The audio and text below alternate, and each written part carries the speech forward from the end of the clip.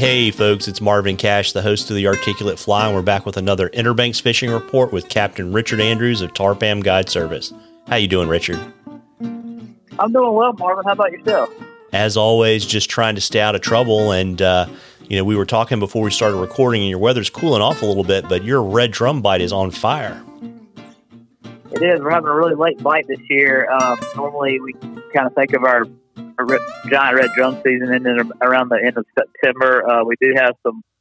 We have caught fish in October in the past. It's not a foreign thing to us, but we're having our best fish of the season right now. The last couple of weeks have been especially good. Yeah, and so, I know you're fishing for them on the fly and with conventional gear on fly. You're fishing what, poppers? Using poppers, using streamers, using popping corks on conventional gear. So a variety of things, subsurface baits and surface baits. Yeah, and so when you say streamer, it makes me think about clousers, right? Is that what you like? No, I like something with some profile to it. I usually throw some kind of big game changer, something that it's like a twitch bait that I could twitch through the bait school and it'll react to it. So something that gets their attention a little bit better than the clouser. I know a clouser is a great bait. Caught a lot of fish on them, but I like you're fishing out in open water. You are around bait, and particularly bait balls, but you do need to try to get their attention somehow. And anything noisy and moving around a lot is always a better bait. Yeah, and I would imagine too, those game changers generally, they tend to hover a little bit on the paws. They do. It's perfect. It's just like using like a mirror lure or some kind of a suspending twitch bait on a spinner rod. It's the exact same concept. Yeah, and so, with the big drum bite on, obviously you haven't gone back to more inshore stuff, and you were telling me you're heading out tomorrow for your first false albie trip of the fall. Yeah, we're going to go albie fishing. The bites down at the Cape Lookout area has been very good the last couple of weeks, so it really got cranked out this year around you can catch those. What people don't realize, you can catch those fish year round, but people just have associated the fall as being the peak season, which it is a very good time to fish for them. When all that bait starts to really gather out there around the shoals. But it's been going really strong for the last couple of weeks, and we're going to go give it a shot tomorrow. I've been hearing really good reports, and looking forward to going sticking some albies. Yeah, and so when you do that, that's, I guess, a little bit more run and gun fishing, right? It is. It's like I call it the exact polar opposite of trout fishing with a fly rod. It's like no finesse whatsoever needed. It's just run and gun, hardcore. I'm running from one school to the next, and you have to be quick, get the fly out there fast. It's awful windy. It's about as heavy duty fly fishing as it gets. I mean, it's intense. For nobody who's ever experienced it, you should. If somebody has not experienced it, you should definitely try it. Yeah, I mean, the speed is one thing, but then I imagine, too, the stern of the boat's probably pitching pretty well, too, right? It can, yeah. It's just like, you cast to a school, you don't get a bite, you better grab the fly, sit back down, run to the next school.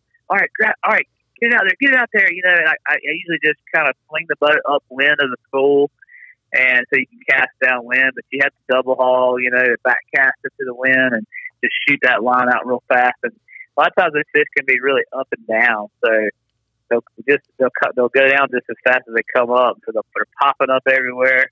Sometimes they're popping up behind you, like, oh, quick back cast. You just have to be really fast, and it's just ugly. It's so ugly. I mean, there's no finesse whatsoever. You just need to chuck the fly out there and start moving it, and they'll hit it.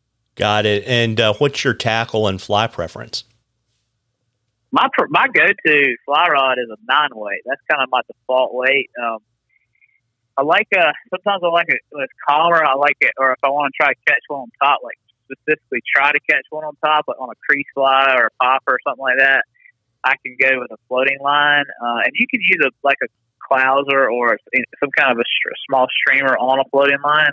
But I do like an intermediate line because it kind of gets down below the chop, and it seems like you can get a little bit better, quicker strip, with that. So a 9-weight with an intermediate line.